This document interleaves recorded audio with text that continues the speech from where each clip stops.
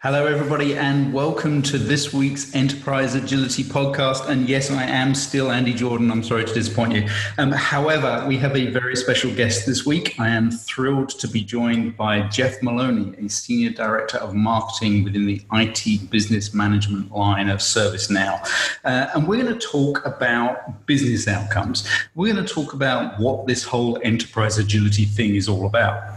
Because we talk about how important it is, and we spend a lot of time talking about PMOs and how you can actually make it happen. But the whole point is to improve the value you get as an organization, to generate more return on investments. And that seems to be an area that organizations really struggle with.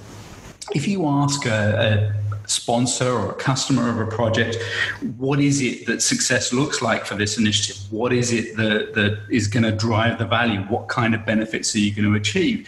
They may well point you at the business case and tell you what actually got the project approved.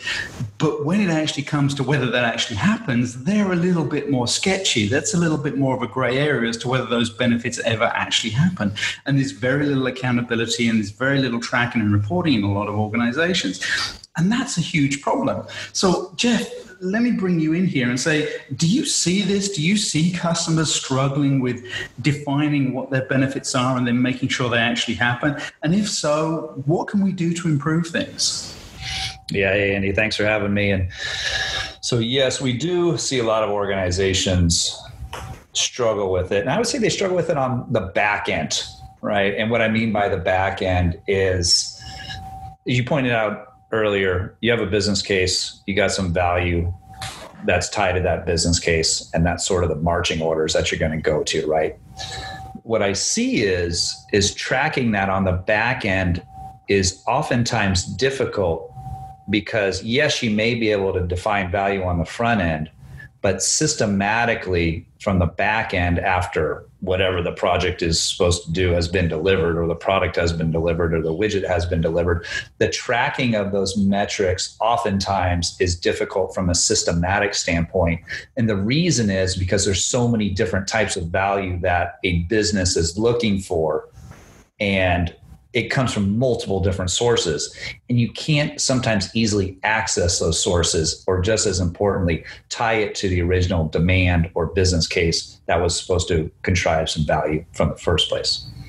Yeah, I get that. I mean, if everything was a brand new product, it's easy to see how much revenue you get from that product. But when you've got iterative versions, or you've got system improvements or process improvements, it's not always easy to isolate the benefit from that. Completely understand that. But to me, those same problems that happen on the back end happen in identifying what the benefits are going to be on the front end. So if you're able to say, if you give me $1 million for this project, I'll give you $4 million in business value, then there has to be accountability around that, right? If you're just guessing that it's $4 million because you want to get your project approved, and if you say less, you don't think you'll get that sign off, then that's a problem in itself. Yeah, well, the front end's a piece of paper, right? So you just got to put some metrics on a piece of paper to, convince somebody that you're going to contrive some value out of whatever project you're trying to deliver. But yeah, the back end is oftentimes difficult, and the accountability is spot on. And accountability, it's like, it's almost like I don't want to think that people are just kind of fudging the numbers up front, right? But oftentimes we just got to get to that initial stage to get a project kicked off. And then accountability comes in shapes and sizes as projects are being delivered, right? So while I think the metrics and value on a business case is spot on and something that we need to do, accountability at the endpoint isn't always necessarily there, because accountability and checkpoints throughout the process, I think, is kind of what's taking over the original value or metric that you were designed to go after. Does that make sense? Yeah, it does. I guess I'm just a little naive. I just think, if the department head says, fund this project for me and I'll cut my, operating costs by $250,000, then, I'd ask finance to reduce his baseline operating costs by $250,000 in the next fiscal year, and then sort of see how he performs against that reduced baseline. Exactly, call it a day. Yeah, I suspect it may result in a number of more conservative benefit forecasts in the business case, but I'm not sure that's a bad thing sometimes. Yeah, I see a lot of projects that fail because you couldn't possibly achieve that benefit. Yeah, so I was going to say your failure rate's going to skyrocket, so nobody wants to kind of see the failure rate skyrocket. So that's the accountability part. That's hard. Yeah, I just wonder how much reality will actually change. I mean, if you look at some of the forecasts, you look at some of the plans, it'll look a whole lot worse. But if you actually look at that back end, then I think things will be similar, if not somewhat better. Yeah. But I think you bring up a really good point about this tracking on the back end. You can't track every single benefit, but I think therefore it's important for organizations to have conversations about benefit proxies, for want of a better term. If we can't necessarily say there is something tangible that comes from this, there is a change in the bottom line, there is something that we can report on, then what is it that we're going to look for? What evidence, what signals are we going to look at that indicate to us that this project's been successful, whether that's lower customer churn, whether or not it's fewer compliance complaints, whether or not it's a higher NPS than the next survey. We got to find ways to do that, because at the end of the day, if we're not doing a project to achieve value, then why are we doing it? And it's not really enough these days to say, well, we don't really know what it delivered, but we're sure it was a really good idea. Yeah. Well, and that's where we see the emergence of, we'll just call them agile practices, right? And that feedback that you're getting at certain points in the process. And that feedback that you're supposed to get at certain points in the process will hopefully depict a certain fraction of value for the overall end goal. And that way you're going to know if you're on track in terms of the value being perceived at the end of this life cycle. But whether or not that customer feedback process or feedback process is adhered to in lots of organizations, that could be the missing point. But I love your value proxy along the daisy chain of things. The reality of that happening, I think, is limited, and there's probably reasons why it's limited. Yeah, I think that's fair. I'm being somewhat provocative, but I think your idea of this interim sort of measurement of indicators of value is a good one, and it's a good step that organizations can take. You always look at progress of a project at various points, and as organizations embrace the idea of adaptive planning, that happens a little more. We should also be looking at whether or not we're on track, whether our forecast benefits are still, or our projected benefits are aligned with what we thought in the business case and what we need as a business, because there's an opportunity there to kill a project that may be perfectly successful but isn't going to deliver the benefits that we expect, so let's divert the funds somewhere else. I think that's something that organizations can embrace.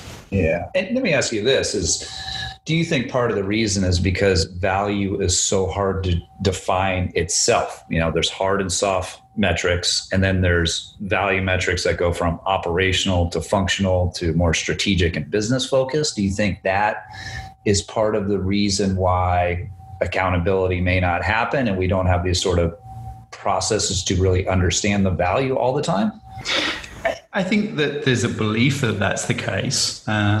But I do view the world a little bit simply. If you work in the private sector, it comes down to money one way or another. Not everything is direct. Not every project cuts costs or increases revenue. But everything is designed to make the company more effective, ultimately more profitable. Risk reduction initiatives are designed to limit the amount of money, time, effort, reputation that you put in jeopardy, which has a bottom line impact.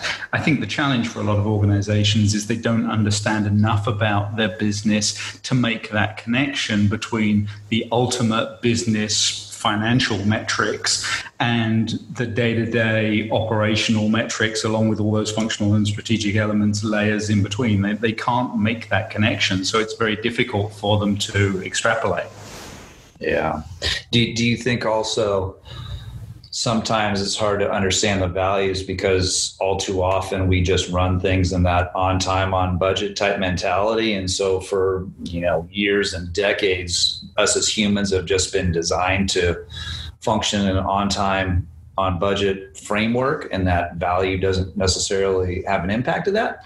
For sure. And I think this is something that enterprise agility is starting to help organizations overcome or contributes to organizations becoming more enterprise agile, that we've got to change that mind shift. I mean, when I started managing projects, the business case was approved and that's all we cared about. Somebody signed off on it. I don't need to worry about anything around the benefit side. That'll happen downstream when I'm no longer involved. My job is simply to deliver the scope with the people and budget I've been given by the deadline that's been set. And until we change that mindset, until we view benefits as something that you ignore completely from sign off to delivery of the outputs, then I think we're always going to struggle to optimize the value we achieve from our initiatives. Yeah, I agree. Let's hold out hope for the next generation that they can figure it out. Well, if our next generation is listening to the Enterprise Agility podcast, they know they've got some work to do, and I'm sure they're all listening. I'm sure we've got an audience of millions, if not hundreds of millions by now. So thank you, everybody. That's our discussion around business outcomes. You'll probably hear a little bit more about that over the next few weeks. And on September the 30th, we have a webinar that I will be involved with along with a couple of other people. And we're going to be talking about this whole aligning the business to business outcomes, making sure we actually optimize the value from our project investments. Because at the end of the day, if you want a successful business, you have to have a positive ROI every time you commit funds. So look out for that. You'll get more details of that in the coming weeks. And I think the registration page is already up. So you'll probably have a link in the little summary thing for this podcast. And you can go there and register for it. Jeff, thank you so much for joining us. I hope we'll be able to have you back soon. It was a great discussion. And thank you, everybody, for listening in, and join us again next week for the next episode.